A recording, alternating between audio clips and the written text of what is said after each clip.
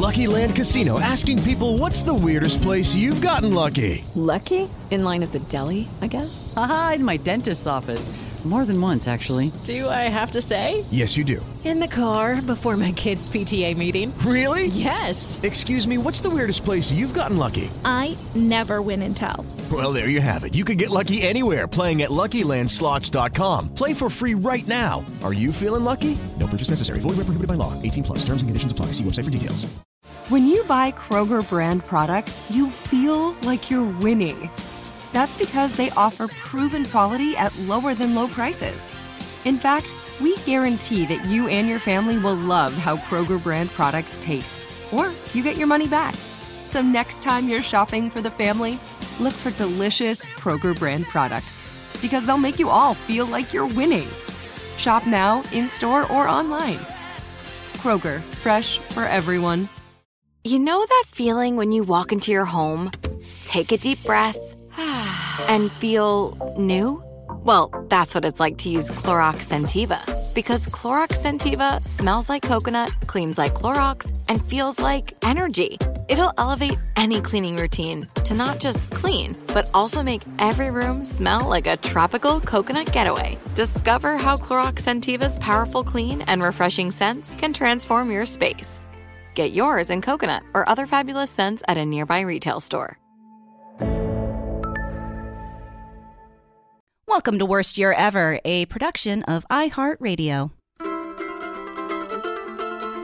Welcome to the worst year ever. We'll get through it together or not. Everything's so dumb, dumb, dumb, dum, dum, dum, dum, dum, dum, dum, dum. Hello, welcome back to Worst Year Ever. It really is the worst year Is ever, it? guys.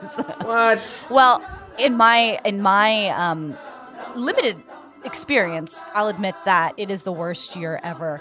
I'm Katie, by the way. Hi, I'm Cody, is my name. Yep. It's different from yours slightly. Robert. And Yeah. hello. Hi. Hi. A year of doing this, and you'd think we'd be quicker with this part. No, I think that was my best introduction yet. Yeah. Yeah, let's just run and print that motherfucker. We're only getting better. Do we print things on in audio? Can you print that? Okay, well, print it anyway, please. You did All right. great. Just say that you did. Who are we? What are we doing today? Today, we are very, very excited to welcome writer, Twitter inspiration, Talia Lavin. Twinspiration. No, that's when you're inspired by twins. The Twinspiration. Hey, Talia. Twit. Just general twit. Me, Talia Lavin, that's author. I don't think we can allow you to be on and insulting our guest. A newly published author, Talia Lavin. That's Congratulations. me.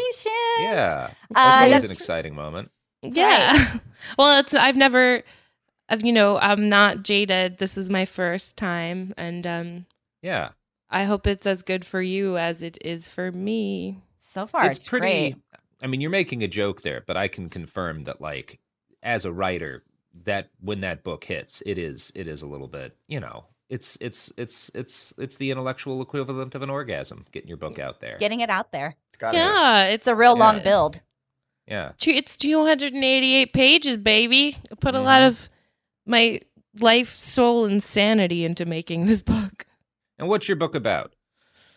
So it's called Culture Warlords, Great my name. journey into the dark web of white supremacy. I didn't make that subtitle, but it is fairly accurate. It's kind of about the metastasis of the white power movement online and what that looks like, and the different spaces that these ghouls gather and what they talk about when they think no one's listening. Very, very, very appropriate for our show and for this moment of time we're all currently living through. Depressingly timely. I really wish that it was being released it was a quaint topic, if I'd written about beehives or soup or something. White supremacists, that's not an issue, but it is. It is.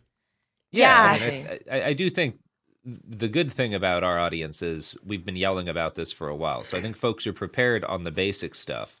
I'm kind of interested if you wouldn't mind starting off with kind of walking through your own personal story here, your kind of journey into covering this stuff, because you've got an interesting one, and in fact, our other guest of the pod, Ken Klippenstein, has been putting out some very interesting articles about what happened with you.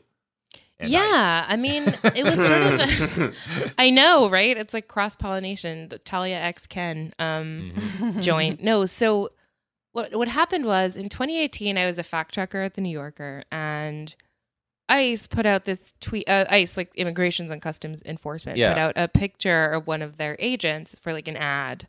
You know, they're always kind of portraying how they're like busting cyber crimes against children, and that's definitely primarily what they do. Which is kind of not, I mean, I think they do that to a degree, but it's not what they're known for. And I noticed, I was not the first to notice by a long margin. There were like a lot of people talking about the fact that he had a tattoo on his elbow that looked a bit like an iron cross, which is like, you know, it's a symbol associated with Germany. It's not always a Nazi symbol. It is often a Nazi symbol. Yeah, and it was essentially like the German Medal of Honor, and then Hitler won one, and it really got kind of tainted by the fact that all the Nazis started putting it on stuff. Yeah. So this was floating around the Twitter sphere, and people were talking about it pretty emphatically, like, this is the Gestapo, blah, blah, blah. Look at this Nazi. And I was like much more cautious and kind of put up just a photo of the guy that I put up like a tweet that had like 3 photos. Like it was like the ad zeroing in on the guy's elbow, and then like a photo of an iron cross with an explanation of what that is. And then a couple of people responded like, oh, maybe it's a Maltese cross. Like we don't really know. And so I deleted my tweet and posted kind of a correction 15 minutes later, literally 15. Like, this might be a Maltese cross, deleted my tweet so as not to spread misinformation. I was very self-congratulatory about it. Like, oh, I'm not going to spread disinfo for likes. And like, also, you know, just, it was really going around the whole internet, leftist Twitter in 2018 or whatever. And then the following day, like, completely to my shock, ICE put out a press release to, like, its bajillion followers, blaming me directly for starting this rumor, saying that I'd put their agent at risk, and, you know, like specifically calling me out and the New Yorker by name, which was crazy. And like totally like, it was like for a tweet that had existed for 15 minutes and didn't even have any words in it or like make any definitive statements, just like, could this resemble an iron cross? Maybe. And so that's how I got, and then like the full force of the entire right-wing media like descended on me. It was crazy. It was like the roof was just peeled off my life. And like, I watched this story go from the National Review to the Daily Stormer in, you know, a couple of days. Like, so it was, you know, started with relatively decorous questions to my employer who distanced themselves from me. I was also fact-checking a story heroically distanced themselves from you. Yeah, they were like, oh, you know, we're not responsible. And, you know, this derogatory statement, blah, blah, blah. And I, like, was also fact-checking a story about Milo Yiannopoulos at the time. So needless to say, he, like, very gleefully jumped on this and was like, she's a godforsaken wretch, and, like, leaked my phone number to his fans. Then it winds up in the Daily Stormer where, you know, it's like the lovely Nazi writer. Yeah, it's the New Yorker of racism. Yeah. Like a few, like same amount of umlauts, but they're mostly about Nazi terms. So, but you know, it was like, she's the reason why there should be a real Holocaust. Like this collection of soap ingredients, blah, blah, blah. This sounds like a real nightmare. Yeah, it was fucking terrible. I like really had a rough week. A lot of like suicidal ideation and self-harm and just like bad vibes all around. And I was like a very company woman at the time, really believed in the New Yorker and didn't want my colleagues to catch flack. And so I resigned. And it was like really bad. And then I had already written about the far right once. I had written about how hard it was for the Daily Stormer to find a web host after Unite the Right in Charlottesville, and compared them to the Wandering Jews, which they really hated. And yeah, I'm sure they did. Yeah. And so then after that, I worked at Media Matters as an extremism researcher. So I really spent a lot of time delving deeper and deeper into the crucible of the far right and have been writing about it ever since. So that's a harrowing journey. It's that's fun how career. well, it was like the abyss was gazing at me so intensely that I was like, fuck it, I'm going to look at you guys too. Harder. Yeah, it's like Nietzsche said, sometimes when the abyss stares at you, you got to like wink it and be like, what's up with you, abyss? How are you doing? Yeah, like, what's your hey, deal? Abyss, I'm going to dive in and figure out what the fuck you're all about, because And I'm already Love being abysses. called, the K word every single day. Yeah. And like, having like photos of my feet posted to Nazi chats before I'm like even doing anything wild, except writing a few articles, then Right. I might as well Go write all a book in. about the damn thing. So and that's what you did. I correct me if I'm wrong. I mean, your book is about you going into the different online arenas where these people fester, adopting different personas and infiltrating and kind of getting information. Yeah, I mean, it's because I had this sort of reputation among these people already, because, and then, I kind of doubled down. I'm a very stubborn person, and I doubled down, and I was writing about the far right and kind of just being like, Nazis bad. That was my general public thesis. And because I'm a woman and because I'm Jewish, like there are identitarian elements of this too, is I couldn't sort of go through the front door, and I had to do a little more like a combo of sort of OSINT, open source intelligence stuff, and then like the gonzo kind of undercover stuff. So the book is really a mix of like history. I talk a lot about Robert's favorite, George Lincoln Rockwell. I talk about, Henry Ford and the history of anti-Semitism in America and all that stuff. But the sort of juicy parts or whatever are like the various iterations of like undercover ops that I did. So that included posing as like an Aryan babe on an all-white dating site, whitedate.net, and just like getting them to write love letters to their ideal white wife and then publishing them in a book. I spent like 5 months seducing this like Ukrainian neo-Nazi who ran, I should say, like stochastic terror channel dedicated to worshiping Brenton Tarrant, the Christchurch mosque shooter, and then like passed everything he'd given me, which was his name, license plate, job, and like basic area where he lived, to Bellingcat, who published it. So that was pretty satisfying. I pretended to be an incel. I like got into planning chats for like a pagans versus Christians white supremacist MMA fight. Just like fun adventures like that. Definitely give the book a little color. I like basically really went like to and beyond the edge of myself for the book. Yeah. I want to talk about all sorts of stuff, the things that you cover in this book and the different topics and themes. But as you're sitting here describing this, I'm curious if you're open to talking about this emotional toll that must have had for you personally, to be going through this, because as you describe this to me, it sounds really painful.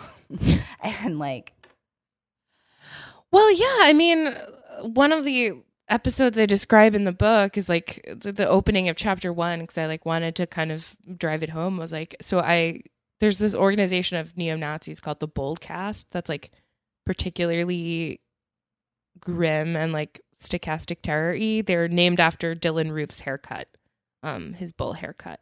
And I was like eavesdropping on a chat affiliated with them, and I like opened the chat at like 4 a.m. because I totally lost the ability to sleep for most of 2019. And they're discussing, would anyone rape Talia Lavin? Oh my God. And most of the consensus was that I was too ugly to rape, but one of them said they would rape me with a gun. And everyone agreed that was the best course of action. So yeah, there were definitely some like really fucked up moments over the course of reporting on this book.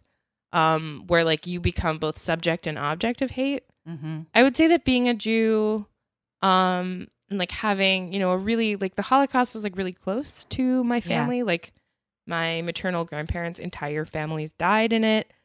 I actually lost an aunt in the Holocaust. Like, my grandparents had a baby and she died while they were on the run in the woods. And so, so my mom lost a sister too. Like, it was really close. And then me being like the object of so much of their ire, really, I think the advantage it lent me was that I never lost a sense of moral clarity of what was at stake. Yeah. I never let it become a collection of shiny objects, although like there's so much that is absurd and fascinating in this world that sometimes you can lose your way into like just cataloging it like it's sort of a collection of sundry oddities. But for me, because I was the locus of so much hate and come from a community that, really is the locus of so much ire, it helped me retain moral clarity. It also definitely chipped away at my sanity in different ways. It was a painful experience, and it really was like living at the edge of tolerability and beyond it. Yeah, I can't imagine.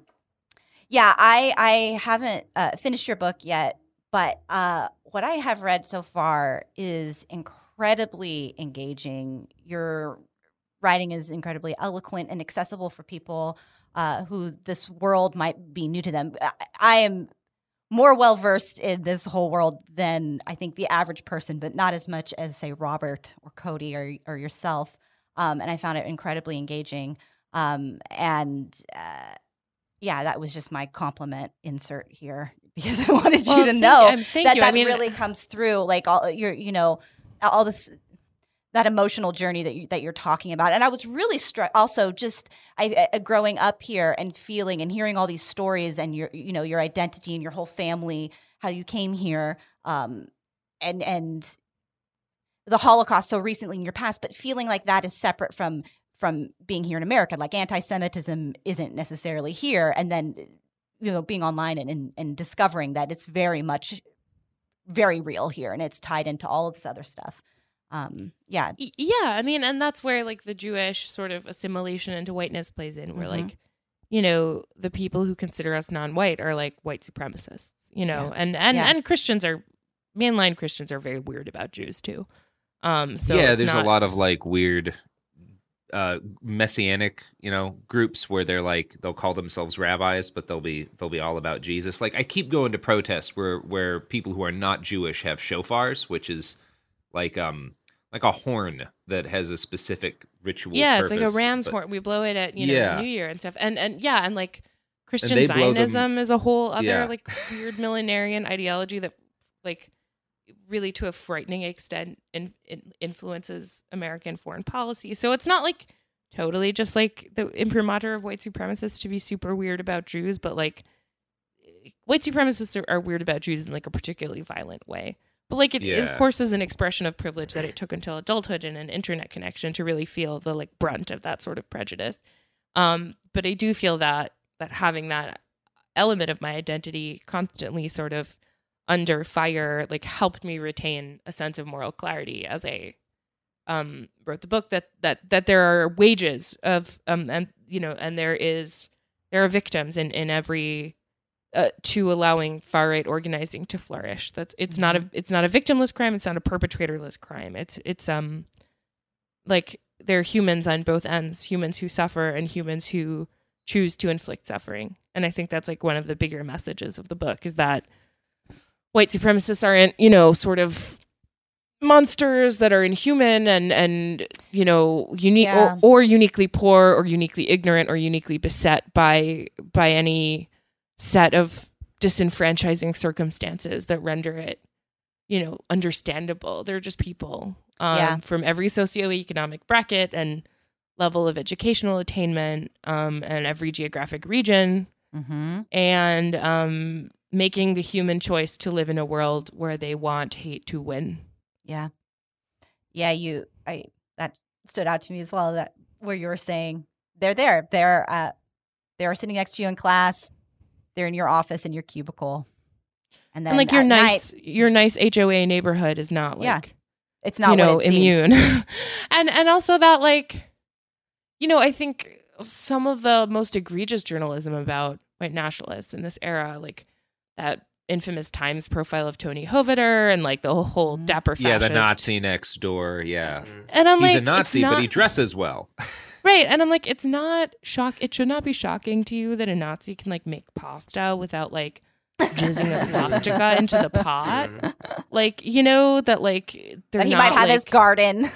They're not like, like shitting themselves and like Sig Heiling and, own a house. Like, yeah, these are human people with human choices and human lives who make the human choice every single day to inflict pain and cause fear among their targets. And so I thought it was important not to downplay that element. And to me, their humanity it doesn't absolve them at all. If anything, it renders them more damned because they have made the human choice to engage in creating a worse world. Yeah. I'm just dropping the heavy shit. I don't know. Like, no, it's great. I mean, it's also just important. We have this like less so now, but I'd say it's been chipped away over the last 4 years. But a lot of people still don't realize the things that you're saying and that it's everywhere, that it's here, that just because the Holocaust happened and we all decided this was bad, that, collectively on the surface, that there aren't people that harbor these same disgusting ideologies living amongst us and planning and doing things and perpetuating hate every day all around us. And we need to be able to see that. You need to be able to see that happening. Yeah, and there's this really classist assumption that they're like, it must be poverty. It must be, some unique like socioeconomic deprivation, that it's toothless, masturbating Cletus who can barely string two sentences together. And I'm not saying like every white supremacist is, a MacArthur fellow in disguise. No, the one of them who's killed the most people was capable of constructing a 6,000-pound bomb in a Ryder truck and destroying a federal building with it. Like, because he was smart and capable and knew what he was doing and was like able to plan something very complicated. Like, it's that's one of the big issues I think that folks have in confronting this, is the assumption that like the most these people are capable of is like kind of random acts of violence and they're not a real threat.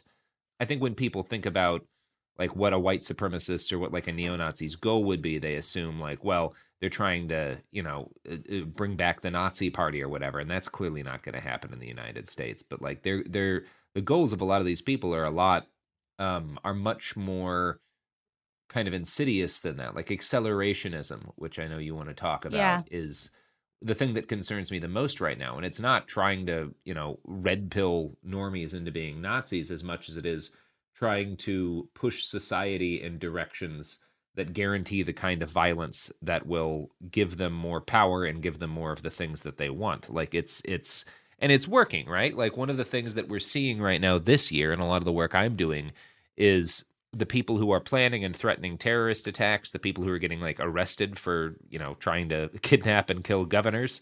A lot more of them, very few of them, are people who traditionally we would consider extremists. They're Trump supporters and police supporters. But in a lot of ways, the fact that these people are being radicalized and are making these kind of plans is a result of kind of the way in which some of these more extreme white nationalist groups have prepared the ground not in a series of terrorist attacks and their manipulation of the media. Like they've put our society in this position where radicalism doesn't look the way it used to look. Yeah, and a lot of that has to do with the fact that Trumpism is a white nationalist movement. There's a sort of inherent desire for ethnic cleansing that's been there from the start. But yeah, I agree. I mean, so I have a chapter in the book about accelerationism called "Getting to the Boom." So accelerationism is this idea that you want to hasten social collapse, and in the case of the far right, that means basically, out of the ashes of society, a white utopia will rise like a phoenix. We'll be able to engage in the kind of ethnic cleansing that we fantasize about. The United States will at last be free of the Jew. it's the stuff that's been around since the Turner Diaries, this fantasy of the day of the rope where every race traitor and Jew will be hung from trees. There are echoes of it in QAnon and like this whole day when everyone will be executed for treason. Like, it's a very resonant idea, and it's certainly resonant on the MAGA right and the extremist right, and the lines between them are blurrier every day. So yeah, I think that when I look at the next 6 weeks, leading up to the election, day of the election, in the aftermath of, God forbid, like a hotly contested election or an unclear election, what I see as a big danger is accelerationist violence. Like this idea of we're already in a moment of civic chaos and now's the time to strike hard. And so, and to your point, Robert, like I think there's been a lot of skepticism and even skepticism on the left about like, are these guys really a potent force? Does it really matter? And I would say, first of all, like how many mass casualty events like premised on racism are okay with you? Like for me, the answer is none. And we've had a number over the past few years.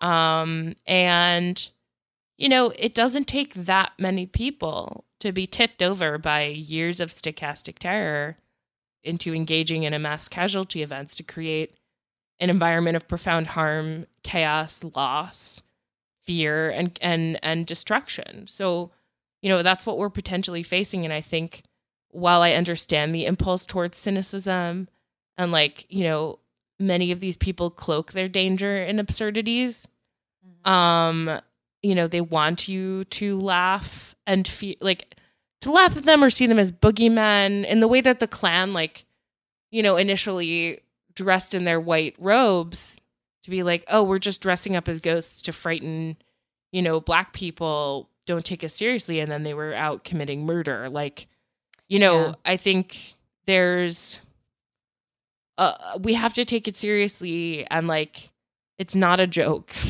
Yeah. I would say that maybe I'm not somebody that didn't believe that this stuff would happen, but I've definitely realized more and more, especially this year, the last 4 years, just how the thing that you think can't happen and that people won't do can happen and they will do more and more. Yeah, it's not great, Bob. Bob. None of you are named Bob, but it just... Robert is pretty close to that. It's close. Yeah. I mean, if you don't want me to be angry at you, yes, you can call me. Isn't Bob Evans like a chain of something? It is, and this is the last that we should say about that. Sorry, I'm Googling it now.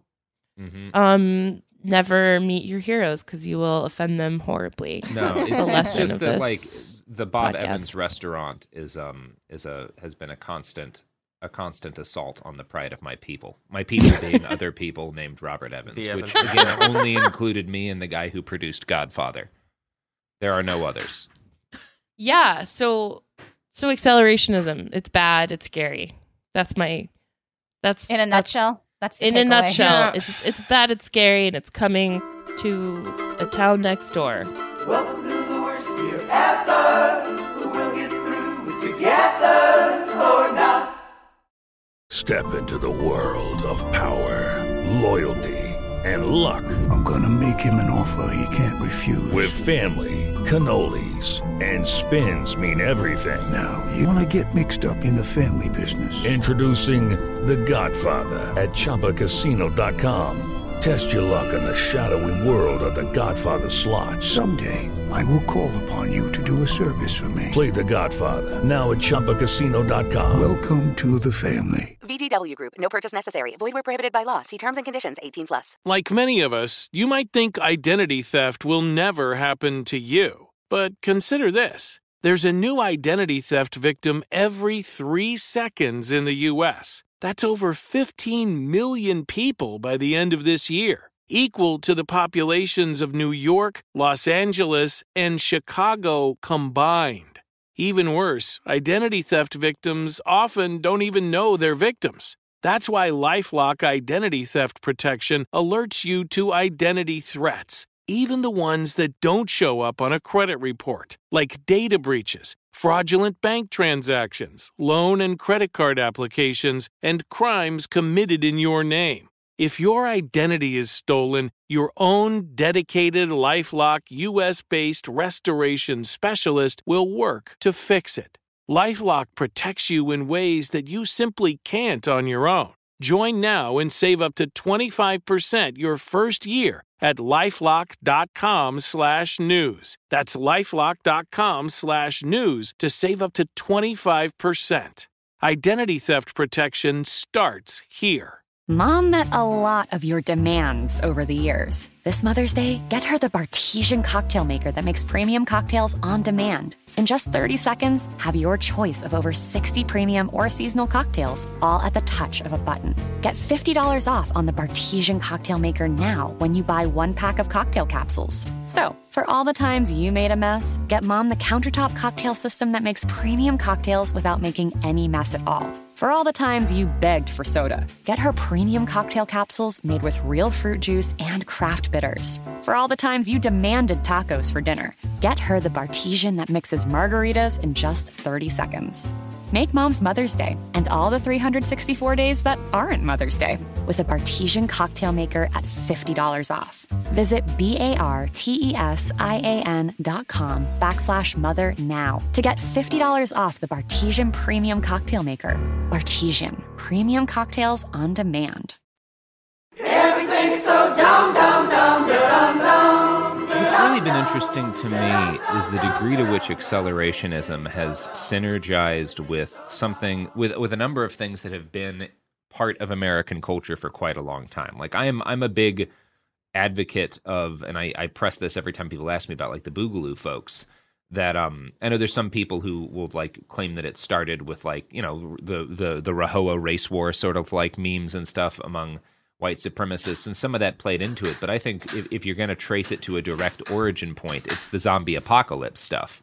And it's had all this other, like syncretism is a big aspect of fascism, and it's had all this other stuff grafted onto it. But it started with this idea of preparing for a collapse that turned from like a joke into less of a joke. And because it was becoming less of a joke, people needed to find like something more that felt more realistic so that they didn't feel silly that they were spending thousands of dollars on all these guns to fight quote unquote zombies. And I really like, I see a lot of the what we're dealing with now started in places like, and it's not just the zombie apocalypse stuff. There's always been this long running American like theme in American popular culture, this like obsession with the idea of collapse and with social degeneration and the violence that will come with it. Cory Doctorow just wrote a very good article about vaguely this topic for, I think it was Slate, and kind of the complicity that American fiction writers sort of have in some of this. So we've, you know, and I think the Nazis recognized that. I think people like Louis Beam recognized that a while ago, that like there were actually a lot of cultural aspects of the United States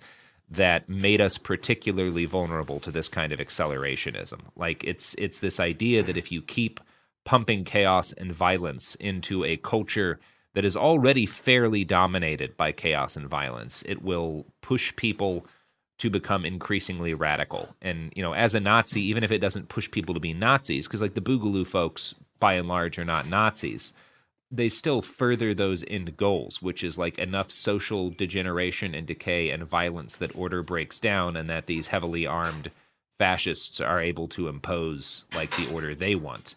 And I don't know. And there is like a Rahowa strain in the Boogaloo movement. Sure. There's a far right strain. There's Nazis who try to recruit in it and stuff, but like that's not where it started. They're opportunists. Like the Boogaloo stuff, like I've traced back a lot of the earliest commentary on that, and they were never very far from the Nazis, but it's also like it clearly started as an aesthetic more than anything else. Yeah, survivalist fetishism, right? Yeah, that all played into it. There's all this, a bunch of stuff played into it. It's like the dystopia is coming, the collapse is coming. Every movie is a disaster movie that is... The world is over, and now here we are. And I think we have slowly not just, like, assumed that was going to happen, but, like, wanted it to happen. Like, there's an embracing of that that dystopian world. Well, it's like once you've like gotten enough equipment that you feel prepared, like surely there is an element that desires it. Yeah. So, I wanted to, so one of the things I cite in the book, actually on that subject, a very early, an earlier iteration of this idea that like civilizational collapse will inevitably lead to like the fulfillment of Nazi fantasy is like, there's a chapter in White Power by George Lincoln Rockwell called Nightmare, where he envisions, it's this really ludicrous, like very lurid fantasy where he envisions like the Black socialists are taking over America and like they've taken over the armed services and like you are the protagonist. It's this like very like vividly written second person narrative, and like, you know, like all these Black men are like taking over and killing people and raping people, and you're sort of the noble American hero. And you watch your neighbor, who's this like white liberal, you know, shoot a Black man to death unrepentantly. And it's this idea that like given sufficient chaos and collapse and like this fictitious imminent Black socialist takeover, every white liberal will become, you know, as deeply racist as George Lincoln Rockwell. So, you know, that's an early iteration of the idea that social collapse will be the key to white utopia. And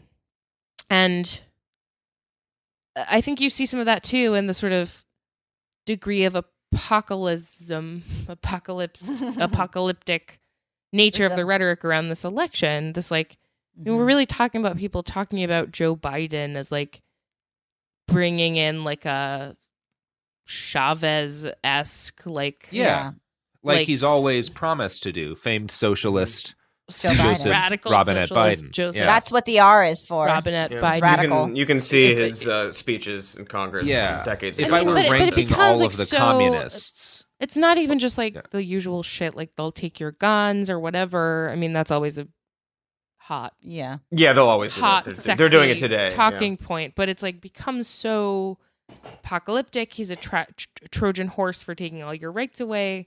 And so it's like that's one of the things that keys up rhetoric to this pitch. It's like that, you know, we're teetering on the edge of an abyss, and like the outcome of this election will determine like your ability to not literally like be imprisoned in a camp for like saying a racial slur or whatever. Like it's so like the tenor of political conversation is pitched at such an apocalyptic key that I think, you know, you have the militia groups preparing, you have, you know, the neo-Nazis preparing, like there's just a lot of preparing going on, and like that much preparing with that many guns, just, I feel like it just doesn't lead to anywhere good. Definitely makes me nervous. Yeah. Yeah. When the real collapse that could potentially happen is climate change related. So like all these groups are going to be around with all of this stuff and all these guns ready to do these kinds of things, just as the planet slowly deteriorates. Yeah, like we're trapped on this like swiftly warming planet with like the chaos monsters. It's not amazing situation. It's not amazing. It's not amazing.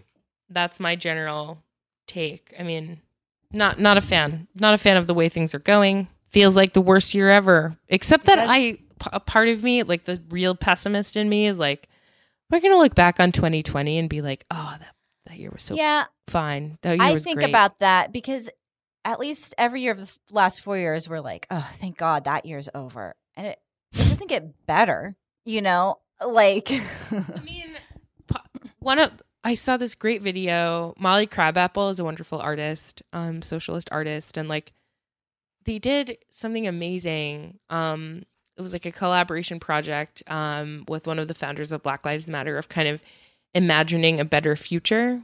They used paintings and like they talked about like, you know, how this moment of plague and deprivation and climate devastation like led to the great sort of cooperative utopian future. And it was really meticulously imagined. And I thought that was such an important thing because it's so easy to work yourself into a state where you can't imagine things ever getting better. And that kind of utopia, like that kind of ability to imagine a better future, I think is a sanity saving thing where it's like, you know, there can be hope that there can be change. That it can be for the better. It might be hard to envision right now, but perhaps there will be a year when we look back on 2020 and say that sucked, and I'm so glad things are much better now. That would be great. That's my People hope. have come around. They're changing their minds. Did you see in your travels, I guess is not the right word, indications of people who are like getting into those groups and subcultures who aren't like fully there yet, or like are questioning what's going on there, and are like that you saw as being able to more easily be pulled back from that abyss, I guess? Interestingly, the most successful tales of like de-radicalization I've seen are like after people have been doxxed as Nazis. Oh yeah. And like their lives have fallen apart and they're like, this wasn't worth it.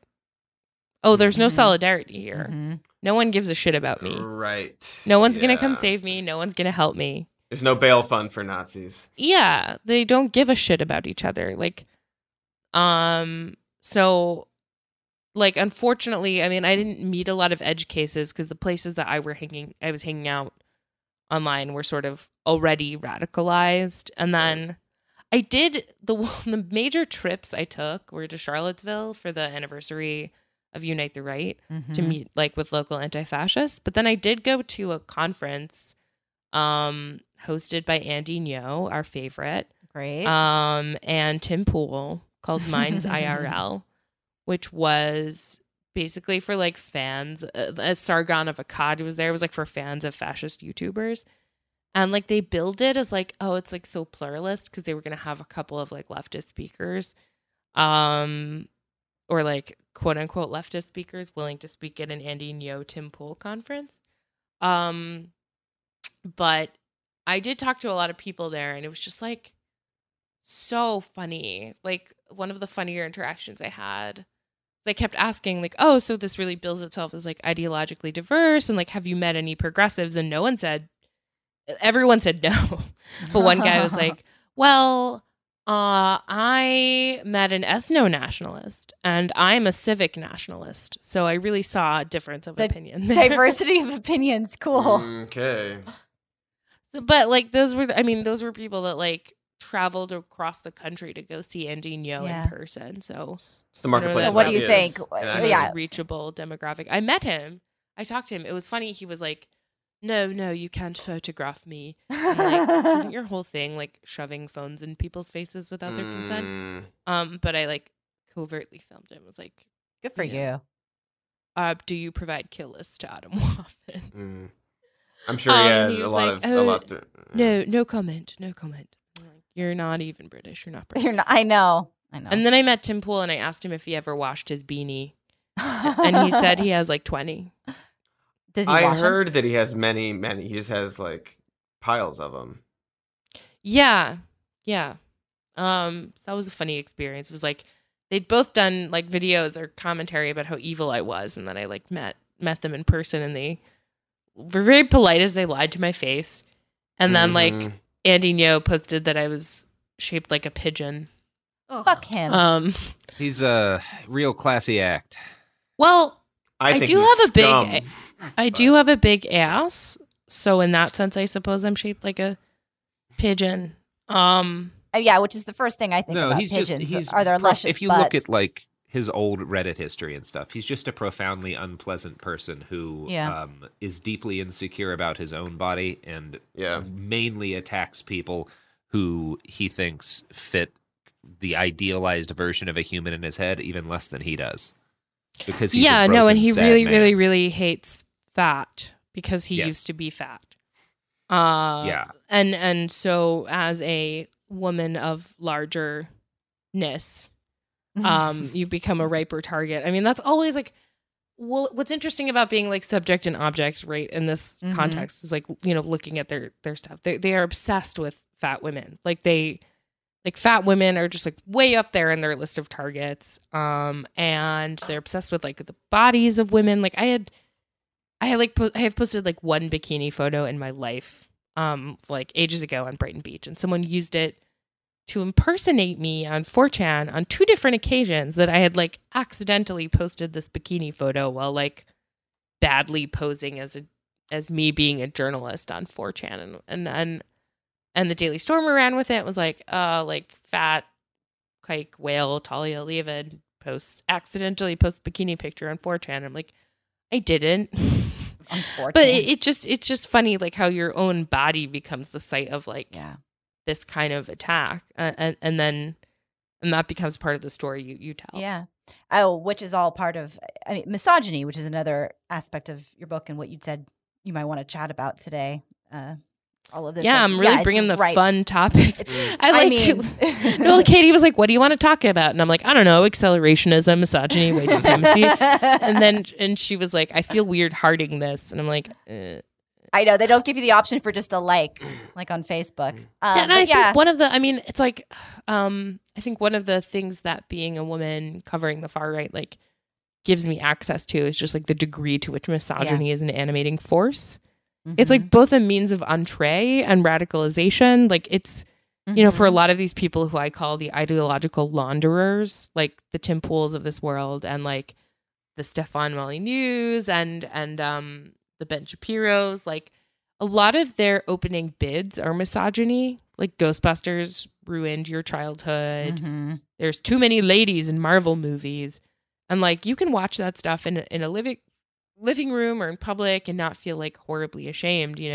Most people don't start out brandishing swastikas unless they're very special. But like, what these videos that almost serve as like a moment of hate for like feminists and women do is like inculcate you in a hate that's like relatively socially acceptable and teach you that like one method of like one sort of ideology towards social progress to with feminism is like actually working against your interests and is like nefariously undermining your place in the world. And then once you have someone inculcated in those 2 principles, like here's a group that's okay to hate. Yeah.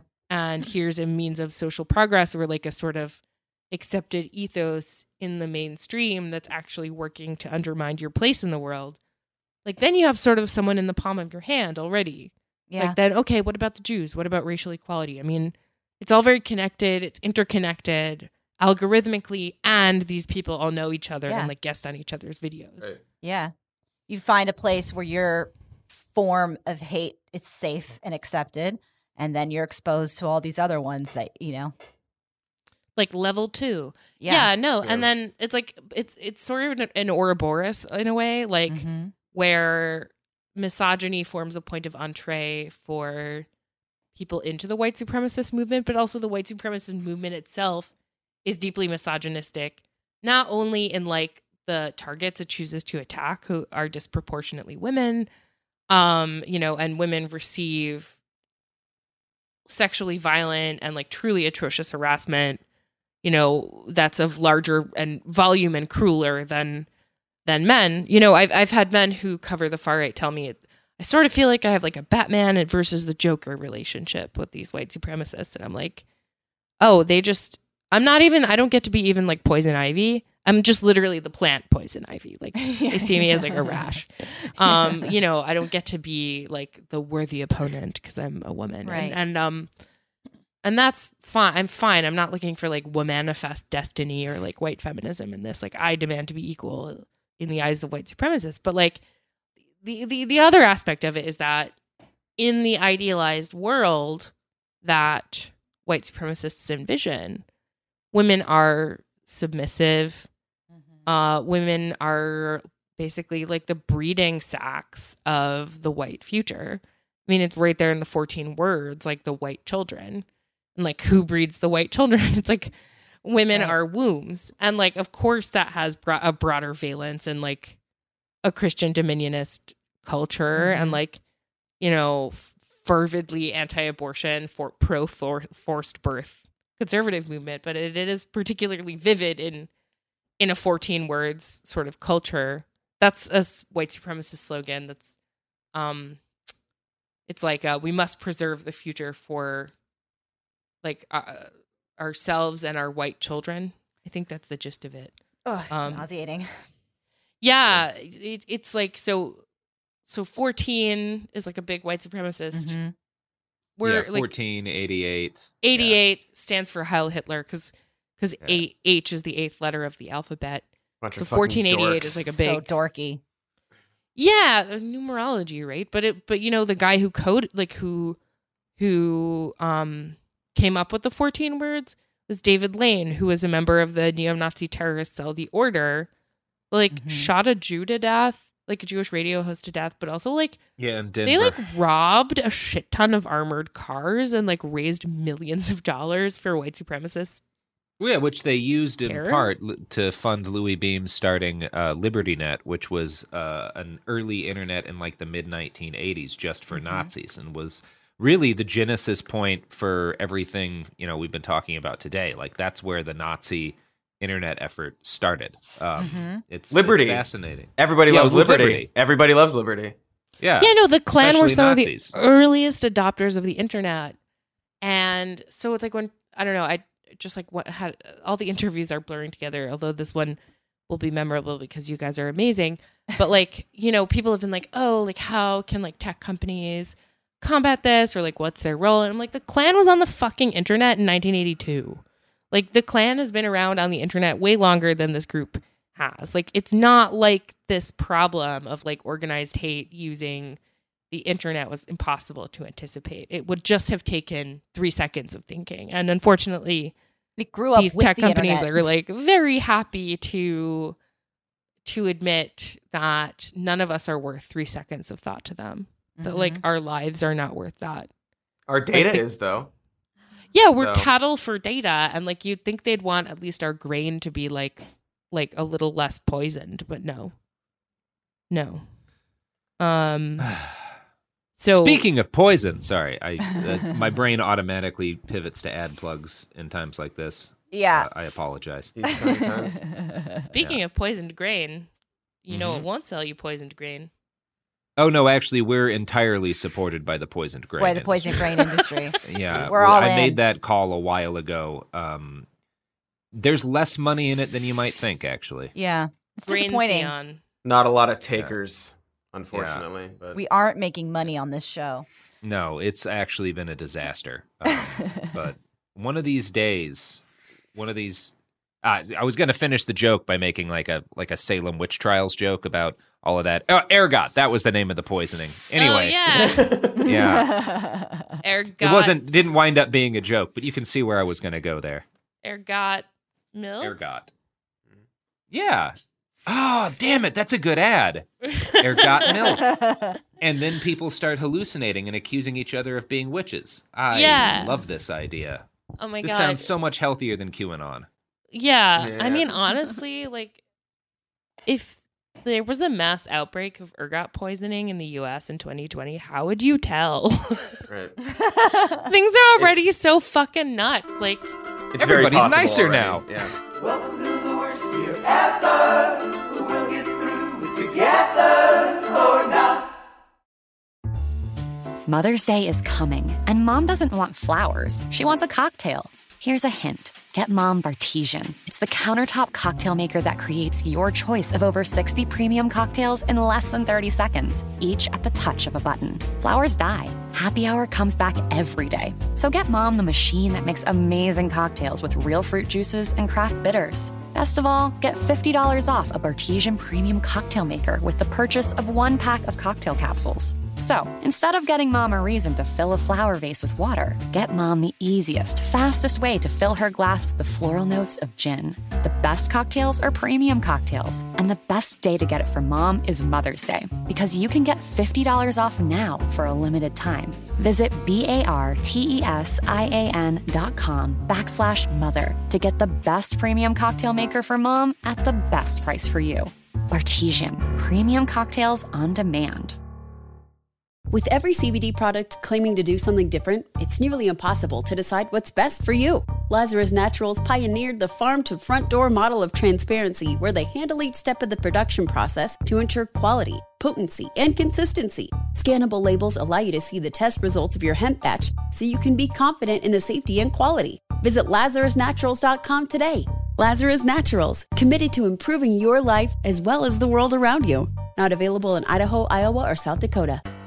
Had enough of those supplements that leave you feeling nothing? Symbiotica is your solution to great-tasting, all-natural supplements that actually work. Crafted with premium plant-based ingredients, their products have no seed oils, fillers, or toxins. Try them out and actually feel the difference today. Visit Symbiotica.com and use code IHEART for 15% off plus free shipping on your subscription order. Again, that's 15% off plus free shipping on your subscription order. Go to Symbiotica.com, CYMBIOTIKA.com.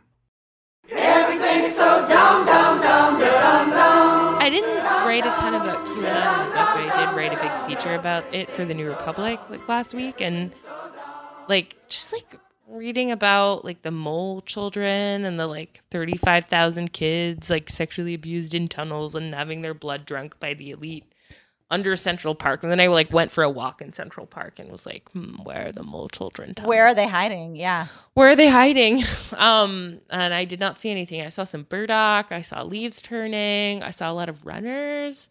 I am suspicious of joggers because they seem too healthy to me, but I didn't see any tunnels full of mole kids. It's a wild time, and I think the pandemic has certainly accelerated QAnon, and I think accelerated a lot of these fringe ideologies, because even the most grounded and sane people I know are just feeling confused and feeling scared, and the information coming at us is a lot of it is dubious, and life is quite substantially disrupted for a lot of people, and so it does make sense to me that people are finding comfort in the arms of conspiracy, which is always full of certainty. My feeling is anyone selling you too great a degree of certainty is suspect. Oh, yeah. I mean, plus people just have so much more time in general sitting in their anxiety and our mental health. Yeah. And isolation is going to breed that too. We're isolated. That's how you get people into cults, is by isolating them from their world and their support systems. As a musician I quite admire said in a song, "Be suspicious of simple answers. That shit's for fascists and fucking teenagers." Yeah, man. And I that's why I always speak in paragraphs to make sure that everyone knows I'm not a fascist. No, I think I had a jump on this by already being an agoraphobe with a panic disorder. So you were anxiety prepared. and isolation ain't Great nothing new on me. thing to have going into 2020. You really nailed it there. Yeah. I will say that the major difference this book made in my lifestyle, doing this level of sort of vitriol immersion, was that I started collecting swords. I just that's a good thing to do. Yeah, I wanted to bring that up because I feel like you and Robert Cabond. Swords. Yeah, I have. So the I rich have, person's machete. fancy machete. Well, honestly, I mean, if you go to museumreplicas.com, they have some deals, and it's not it's if I every time I got a payment on my book installment, an installment of my book advance, I would buy a sword. So I have 2 broadswords, a saber, and a dagger, and a sword cane. So a sword cane. You're set. Yeah, that's the cane with a little knife at the end. What is this sword cane? Yeah, I'll show it to you. Hang on. So at first, it just looks like I'm ready to go play Baccarat with Lord Winstanley Greville Pipe. And how is Lord Winstanley Greville Pipe doing these days, by the way? Oh, charming. He's always quite charming, and his hounds are very well behaved. But then, should someone approach me in Lord Winstanley Greville Pipe with nefarious motive, well. Oh! That's a goddamn I just sword. pulled out a pretty pointy ass stiletto. This is very effective in an audio medium, but just imagine that love to see it though. Podcast listeners love props. They like prop comedy. They love to I'm hear the us Gallagher see of things. podcasts. But no, imagine that I just pulled a stiletto out of a rather lovely bone-handled cane. And imagine all of I our think that's faces tight. doing like a fun grin when she did. I want Carrot Top to have a podcast so bad and just do all of his prop comedy on the podcast. And describe his prop comedy. Yeah, Not actually exactly. do it. Just say, Just if describe. I were in front of you right now, I would be pulling out a rubber chicken. And I make this out of this, and I take these two things and put them together. it's the only thing I'd listen to. I would shut down all of our podcasts so that there would be more listening time for Carrot Top describing his gags. Sophie, this is more important than us. This No is more about podcasts. Carrot Top. Mhm. Yeah. I mean, Describing what he would do on stage. I have a podcast too. Actually, it was funny. I was like very nervous. I had the book launch last night, and a friend, I was telling a friend I was nervous, and she's like, "Well, you can always say I'm an author, not a podcaster." And I'm like, "But I have a podcast. You have a podcast. Plug your podcast." The podcast is called it's called Moby Dick Energy, and it's a chapter by chapter breakdown of the book Moby Dick. Oh my god! So every week I get to spend an hour or two talking about Herman Melville and just completely ignoring, being like, I'm an 1851 baby on the Pequod. That sounds like self-care to me. It is like a weirdly important element of my self-care. It's just like spending one, a while a week, talking to someone smart and doing a deep dive into just how fucking weird Herman Melville is. The one overlap was this chapter, The Whiteness of the Whale, which basically argues that whiteness is really sinister and full of malevolent intent. And I'm like, I couldn't agree more. This is very on brand for you right now. Before I dropped out of college to pursue a career of damaging my brain with drugs, I had a creative writing teacher who insisted that the book Moby Dick had the answers to all of life's questions in it. And I go back and forth every year as to whether or not he was a crank or absolutely right. I'm leaning more in the right direction. He was a at the crank who moment. was absolutely right. Yeah, both Yeah. can be true. It's a wonderfully weird book, and I would recommend that you should read my book, Culture Warlords, and then read Moby Dick, because since almost no one has read it yet because it just came out today, I can be like, it's actually the heir in Western literature to Herman Melville, and And no one will sit on question a it. carrot. Ernest Hemingway. This is truly the new wave of literature in the West. Side note, It is- will you send me a link so I can put it in our episode description? Oh, to your book. Oh, yeah, absolutely. Like I said up top, incredibly well written. I'm really excited to We'll link finish it in our episode description, guys. Yeah, but can you tell people where they can find it? Is it So just the good news is everywhere. Yeah. As of today, it's on Amazon. It's on, if you want to support your local bookstore, there's Yes. bookshop.org, where you can order through your local bookstore or just call up your local bookstore. If you don't have cash for a, brand new book purchase, you can call your local library and ask them to have it. And it's also on Audible, where if you liked my voice, you can hear it for 8 hours because I narrated the audiobook. That's so cool. Yeah, that took a long time and involved me just saying the learning how to pronounce a lot of German. Yeah. Because of the subject I matter. don't recommend doing I that. feel like it's all more tedious than you'd expect reading your own book, and you're like, oh, this is hard. Well, it's just it's putting it under the most intense microscope possible. Yeah. And you're just Yeah. oh God, every flaw, and I can't change a Yeah. word. But it's too late to change it. yeah, but it's out everywhere. Books are sold, and really just Ernest Hemingway found shaking in his grave.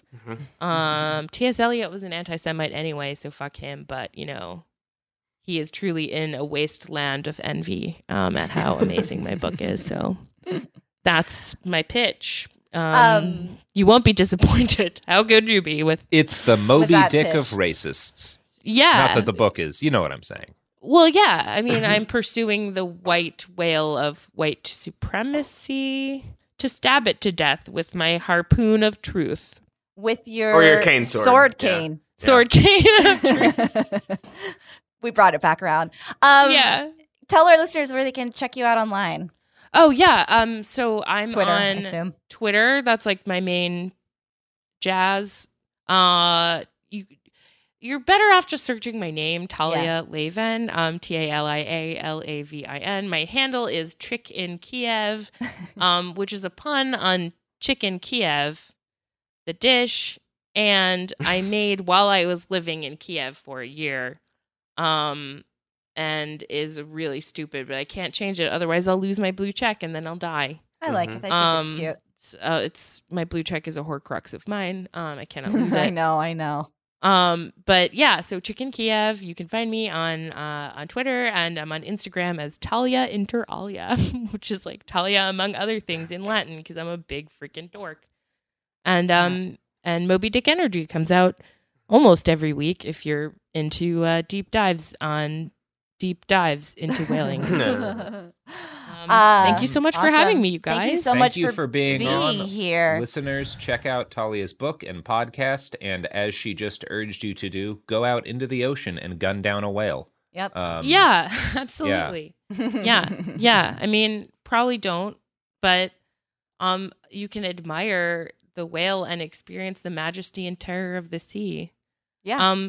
One thing that I do I started as like a means of self-care during like most intense Nazi immersion times.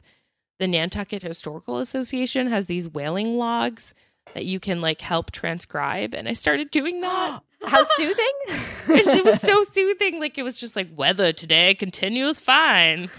Like saw a spool of flying fish off the starboard bow, and I just like kept, and I learned to decipher 18th century handwriting. So on that note, thank you guys so much for having me on. Thank you again. And you guys can check us out online at Worst Year Pod on Instagram, Twitter, etc. You know this. You guys know this.